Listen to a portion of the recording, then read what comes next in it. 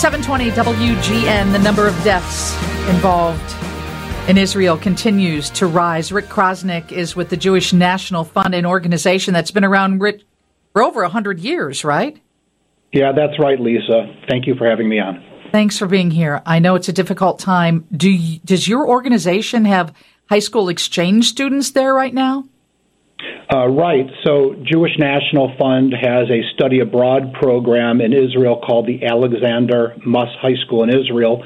Currently, there are 160 kids from all across the United States, high school students, who are in Israel, and what they're going through is obviously a harrowing, life-changing experience.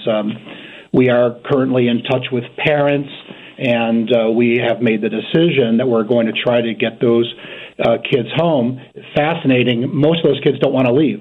They want to be there. And as a matter of fact, they have been, over the last 2 days, working with us to help pack up care kits that we're distributing throughout the region to families who are displaced because of the war. So we're in the process of trying to charter a jet to bring them home as soon as we can. Most airlines are not flying to Israel right now. Right, and I know that Mexico and other Latin American countries have sent planes to get their people out as well. How interesting. These kids want to stay and give back, but as a parent, I got to tell you, I'd want my child home. No, of course, and this is all about heart and emotion, and you can't help but see what's unfolding on our television screens.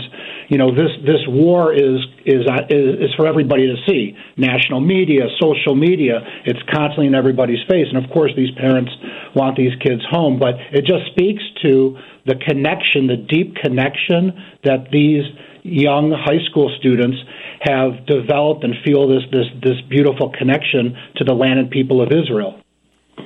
I would imagine you have many people that you are in constant contact with and that you do business with in Israel. What are they telling you? So, for us and for our supporters, it's very personal. Jewish National Fund, as you said at the top, has been working in Israel for more than 100 years. These communities that you're hearing about along the what we call the Gaza envelope, these communities are communities that we're working in every day. Our supporters who come to Israel with us on one of our trips to Israel know these people. These are our friends. These are our family members. JNF has built housing in these communities. We have built a medical clinic for these communities. We've built what we call resilience center, therapy houses for these communities, playgrounds and parks. So for us, it's very personal. They say that in Israel, everybody is connected by no more than 2 degrees of separation. And even for our supporters in the United States, they feel that same kind of impact. They're sharing text messages with each other. We have a daily Zoom briefing. Over the last 2 days, we've had more than 3,000 people joining one of our daily briefings, and they're sharing the names of people that they know or did they hear about, or a cousin, a family member.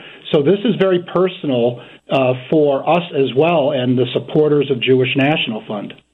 Rick Krosnick is with the Jewish National Fund. What are your people on the ground there doing to support those who are still looking for their loved ones or are concerned? I understand that many people are giving DNA samples to find out if their loved one has been among the casualties. That's right. We actually opened up first thing Saturday morning Israel time after the war started. We opened up an operations center actually on the campus of Alexander-Muss High School in Israel. We took over a conference room. Alexander-Muss is located in Hod HaSharon, which is northeast of Tel Aviv. And so that place has become a clearinghouse for information. We've got a phone line there. That is the place where our team is effecting relief on the ground. We have coordinated the evacuation of more than 3,200 residents from these communities, providing bus transportation to facilities further to the east, hotels, other communities that have housing available to them. We're providing them care packages, which is being coordinated at that campus, everything from blankets and pillows to hygiene care. We're providing first responders and firefighters with replacement equipment because they're going through those things so quickly. So all of that is happening actually at this Alexander Muss High School campus. I applaud you for your work, and I'm greatly affected by these type of situations. It's heartbreaking, and if people want to reach out and help the Jewish National Fund, how do they find you? Yeah, really easy. Just go to jnf.org, jnf.org, and when they go to our website on the landing page there, they will see a box about a relief efforts. They can click there and learn more about the specific relief efforts we're doing. We need to raise $10 million in the next 4 weeks. That's what our estimate is. But this is going to be a long and protracted war. And so all of us, who care about humanity, who care about Israel, who care about our fellow human beings, should rally around and support. When you say a long and protracted war, what is your definition of long?